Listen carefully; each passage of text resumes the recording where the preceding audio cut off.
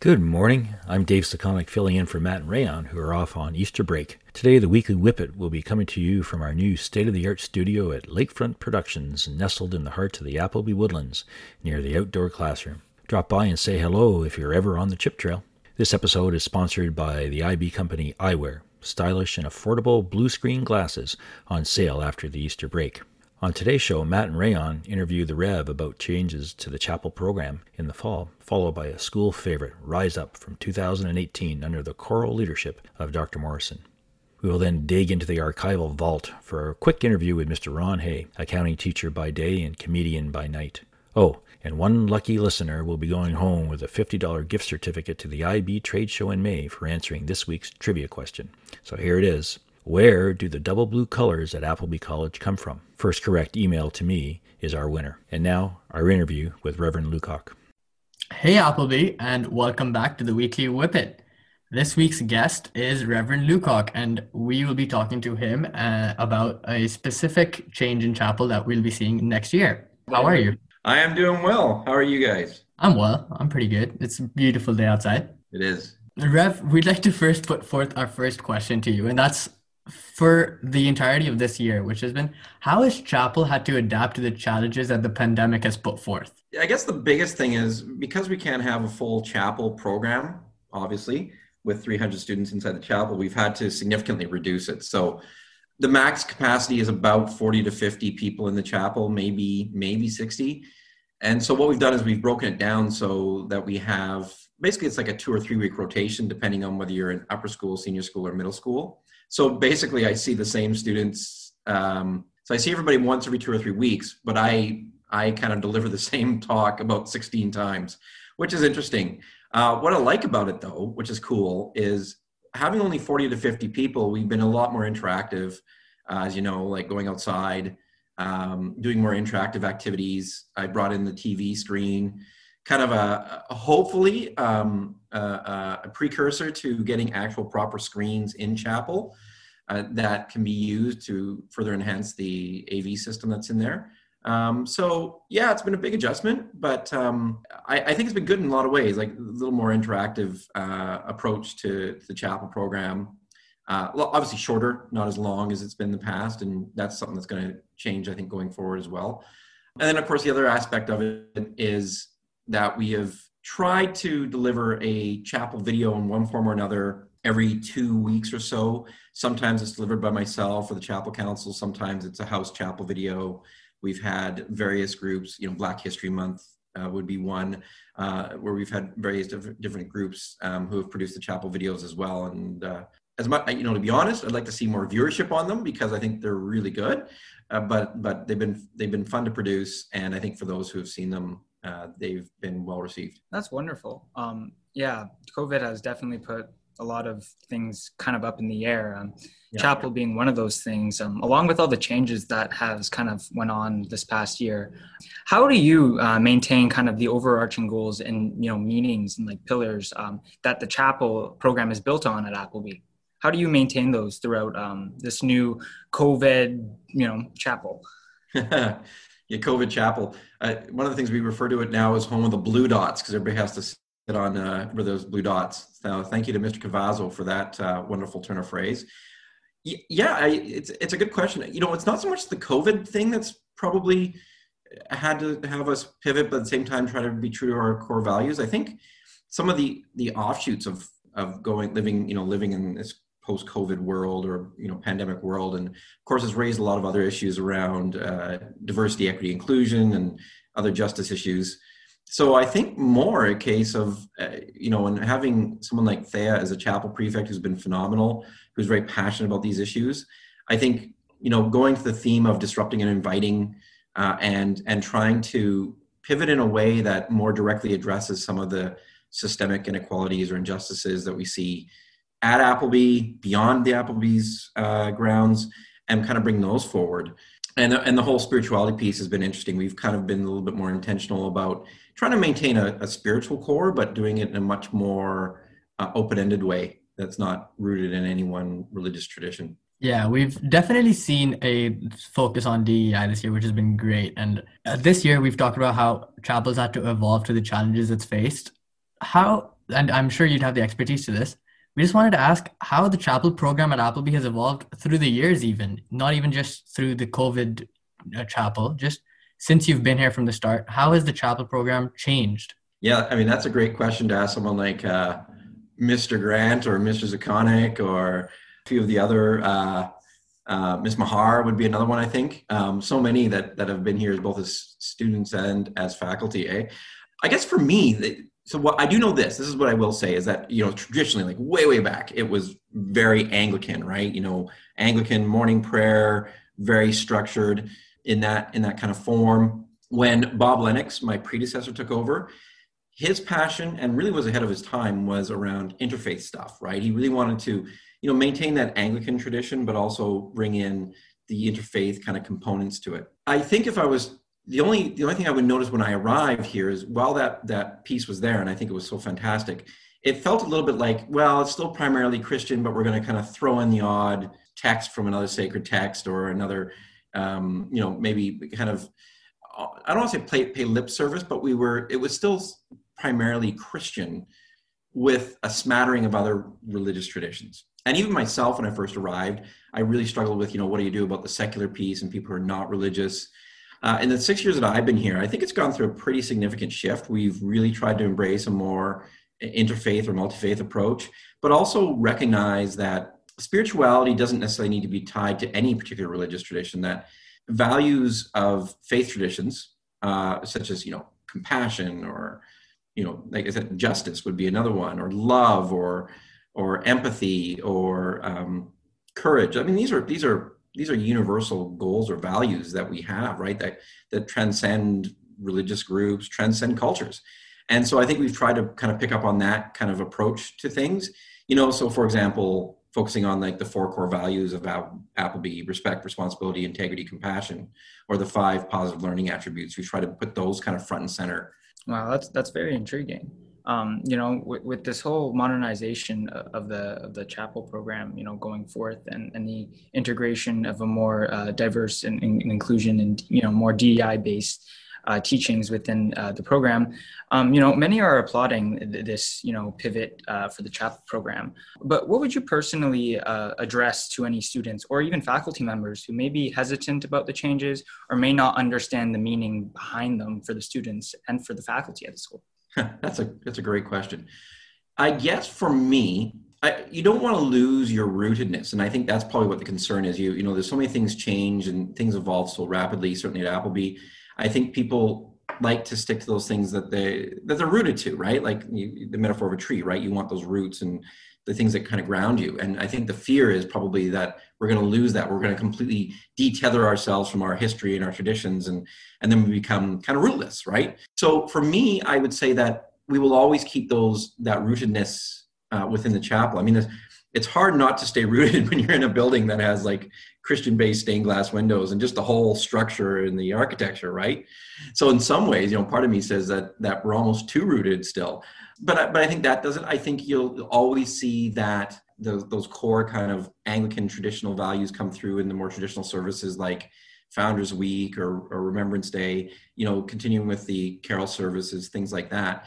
Yet try to recognize that to properly do, you know, diversity, equity, and inclusion, to make it genuinely equitable for everybody and inclusive for everybody, that there has to be, there is a trade-off, right? There's going to be a loss of certain things. And that, you know, to put another phrase on it that you hear often is that piece of privilege, and maybe to let go of some of that privilege that some of us that have the Christian background need to kind of let go of a little bit. But at the same time, recognize that there's still some underlying core values that we all share, that we can all promote, and focusing on those as our common ground. But it's a fair question. Like I think it is really a challenge for a lot of people. It's not just in chapel, it's in so many ways. When you're in a place of privilege, it's hard for all of us, for me included, to let go of a little bit of that privilege, right? It's because it's been so ingrained in us, I guess you might say. Yeah, I mean, of course, we've all heard about how chapel's been changing, and we just wanted to go a little bit into, we see that chapel's now going to start taking a DEI focus. But I wanted to ask more specifically, what are the plans for the chapel team, for you in general, to shift more towards a different program, a DEI focused program where religion plays maybe less of a role and we're focusing more on spirituality and DEI and other things, what are some specific events or activities you might have in mind to promote these ideologies? Another good question. And I'm going to disappoint you because my answer is going to be, I don't know. We're doing right now, as you probably are aware, we're doing this DEI audit. Huge shout out again to Thea, doing amazing work. Miss Decker, who's taken the lead from the faculty. I've tried to stay a bit arm's length from it to allow like an honesty in responses and people to really share what they genuinely believe and not feel that I'm pretty thick-skinned. It's hard to offend me, but sometimes people I know, they don't want to say something that would be perceived as hurtful. To the specifics, what do I see happening moving forward? Well, I think it's a little bit of what I've already kind of talked about. I would like to see us get to a place where nobody goes into the chapel and feels uncomfortable. And that's challenging because there's some people, no matter what we do in the chapel, as I said, because of the physical architecture, it's always going to be an uncomfortable place. And not just because the pews are hard and there's no cushions on them. I think it has to do more with the psychological, you just look around, right? It's a pretty overtly Christian space. The specifics I think you will see. One is I think you'll see less time in the chapel. And I think that actually makes a bold statement about while we see it as important, maybe it doesn't need to have that centralized privilege aspect. We used to do, way back in the day, it was probably about 2 hours a week. We're down to about an hour and 15 minutes. But in the busyness of chapel life, that's a long time, right? And busyness of school life, that's a long time. So I think seeing that reduction of time, I think what you'll see is a chapel program, like I said, that really wants to center around using some of the tools and some of the central key tenets of Appleby in general, more integrated into chapel life. So for example, the positive learning attributes, elements of positive education, positive psychology, a more values, although we already do this, but a more ethics and values-based approach to bringing up key themes. More of an intentionality about bringing in guest speakers. I hear that a lot. I haven't done a very good job with that. I need to be better. Bringing in guest speakers from different faith traditions to speak more authentically from those different traditions. Trying to get student voice. That's one thing I really would like to see is more student voice. And I know it's challenging, it's really busy, it's also intimidating, but I think the more authentic student voices we get really opens up for that diversity inclusion as well. Well, thank you so much. We have a lot to look forward to hopefully next year with the Community Life block. Sadly, Rayon and I are graduating. We'll hopefully have to stop by one day and hopefully see how much that's changed. Awesome. Over the summer. But I'd like to thank you once again, Reverend Lukoc, for coming on our podcast today and giving us some amazing insights to what will come next year. Thank you for having me. It was a pleasure. It's been great having you, Reverend. You're broken down and tired of living life on a merry-go-round, and you can't find the fighter, but I see it in you, so you can walk it out.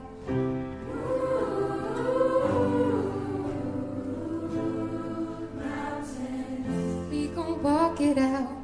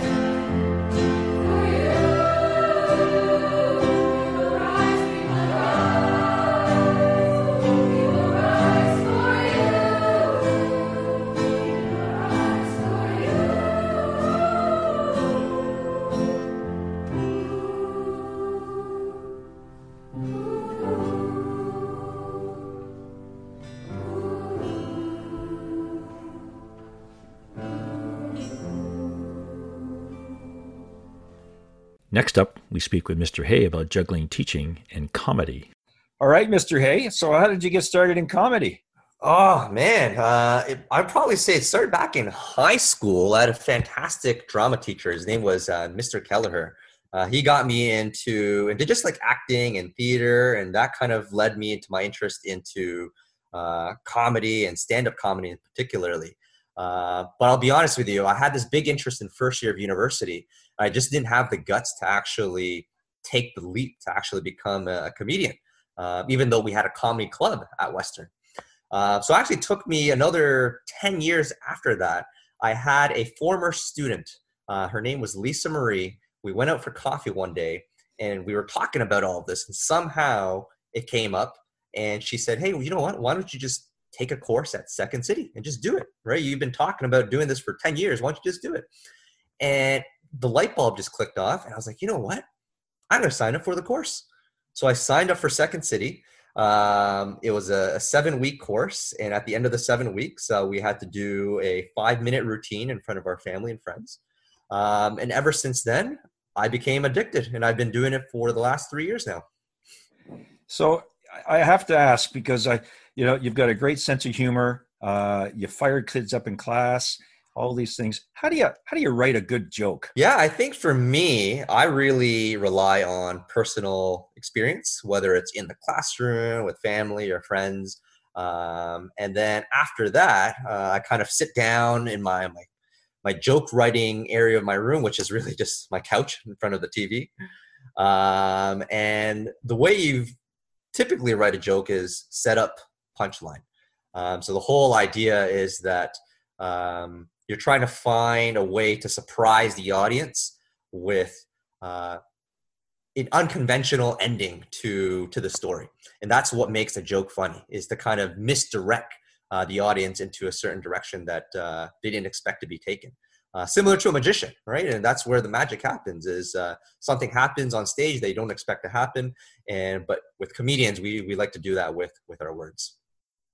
So give me an example of a quick joke that you could take us through, like the setup, the guts to the joke, and then the misdirection. Let's see here. Oh, I better find a joke that's probably appropriate for the radio station here. Put me on the spot. Here, let's take a look over here. Here, one common joke I do with, I close with often, is a joke about my name. I talk about how, my parents, they name me Ronald, and I tell them how I don't like my name. So I asked them when I was young why they named my brother and I Ronald and Richard. And it turns out that they actually named us after former presidents, Ronald Reagan and Richard Nixon. So they wanted their children essentially to grow up one day to become the president of the United States of America. As Canadians. And one of the punchlines I use is, I say, oh, who would have guessed? This entire time I thought they named me after a hardware store because my mom, she always calls me Rona, because she can't actually pronounce my name. She slurs my name. So I sound like a hardware store. So I kind of take them down that route, thinking that, hey, they named me after the president. But actually, this entire time, I thought they named me after a hardware store. So, and I imitate my mom. I do this big act out. It usually gets a pretty good laugh there. So, is some of your comedy physical as well?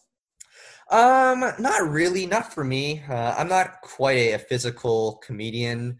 I have a hard time doing some of those things. I think the best physical comedian that I could think of right now is Kramer. Right? You watch him on Seinfeld, and he's so great with his body. I just don't have that in me. So I typically rely on storytelling, just kind of the fundamentals of setup and punchlines, and try to be relatable to the audience. So I'm going to end up with one last question for you. If you were to talk to students and say to them how comedy has made you a better person, how would you go about that? Oh man, comedy has done so much for me. I'd say one of the biggest things that I've learned or still learning, even until this age, is work ethic and how much work ethic truly matters in anything that you really want to accomplish in life. And you could be the funniest comedian or funniest person, I should say. I shouldn't even use the word comedian, funniest person. But ultimately, it won't matter unless you're willing to put in the work to write, to go to Toronto every single week, several times a week, perform, get on stage, network with producers. That's how you really kind of climb that comedy ladder. A lot of times raw talent just isn't enough to get you anywhere. And whether that's in business or science or whatever it is that you want to achieve, a lot of it is work ethic. And that's something I'm working my butt off every single day to try to get better in writing and performing in comedy. And actually, I won't make that my last question. How many hours a week are you putting into your comedy routines? Oh man, before I guess this whole pandemic started, I would say going to Toronto 4 times a week, 5 times maybe on a busy week. So that's just stage time right there. So if you include all the travel back and forth plus the stage time itself, and then you add in the actual writing component, and then you add in the practice component in front of the mirror, I'm putting in at least over 10, 15, 20 hours a week, just through just from traveling alone, from going from city to city, takes up a lot of time. And then the writing and the practicing, at least 10 hours minimum. That is a great inspirational story, Ron. I really appreciate you taking time speaking to us. Thanks very much for everything, Ron. I really appreciate it. No problem, Zook. Thanks for having me on, buddy. Appreciate it. And that's our show for this week. Matt and Rayon will be back next week discussing the new fall timetable with Dr. Sampson. Have a great Easter break, eat lots of chocolate, and stay well.